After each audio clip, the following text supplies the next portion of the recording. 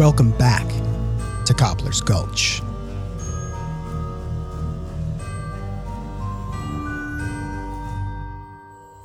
So, you're probably thinking, wait just a minute. Aren't we in the Crimson Forest? What about Hazel? What about the orphans? What about that effervescent goblin print that they ran off to find? All good questions. But you'll have to invoke your patience. We need to double back to Cobbler's Gulch for a little detour. And we understand this might be a little frustrating to you. You might be experiencing a little separation anxiety. We're okay with that, if you must know. But if you trust us of Cobbler's Gulch, if you have faith, we'll make it worth the wait. We promise. But first, episode 19.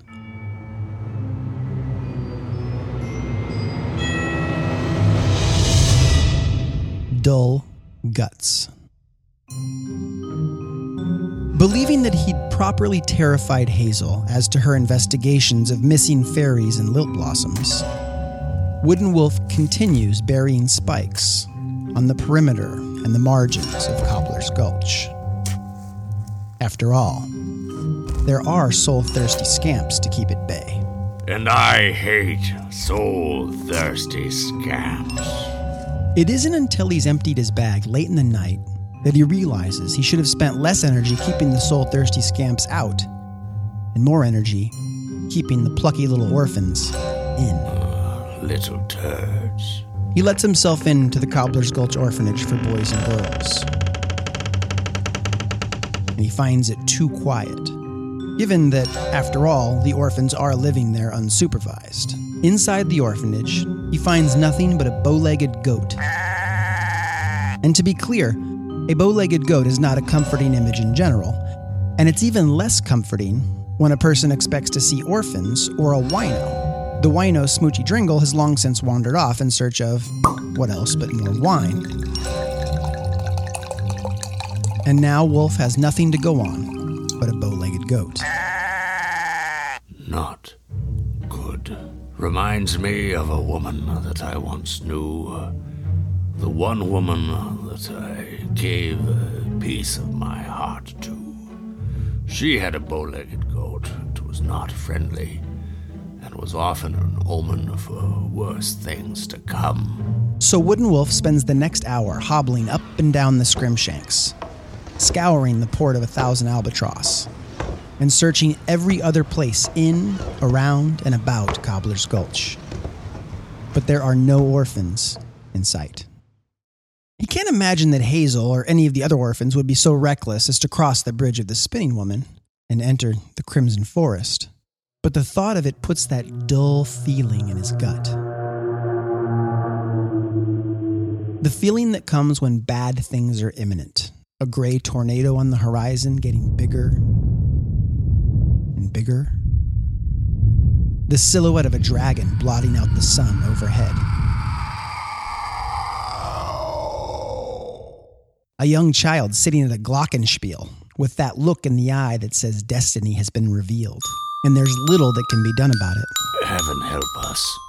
Wooden Wolf is not a big fan of glockenspiels. So it's no surprise when he sees the Spinning Woman in deep focus, lost in the throes of creativity, working with Hazel's curls and the other orphan tufts of hair and accoutrement at her side. Orphans. You're killing me. He doesn't have to ask. He knows they've crossed into the Crimson Forest. Certainly, it's possible that the Spinning Woman might have eaten one of them, but there's no way she could have eaten all 8. Not in one night. And if one orphan has been eaten, the others would not have gone on. Wolf has spent little time among them, but he knows the look of loyalty when he sees it, even when he sees it from a distance. They've got that going for them. So with that dull feeling in his gut, Wolf crosses the bridge and enters the Crimson Forest.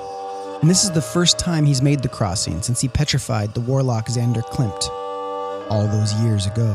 Not the first warlock that I petrified, and it won't be the last. Thanks for listening. on the next episode of Cobbler's Gulch. Boggart, Slaggart, and Eek. Part 1. In the meantime, four-leaf clovers, rabbit's feet, and fortune cookies, astrology and palmistry, tarot cards and tea leaves, crystal balls, talismans, seances, and oracles.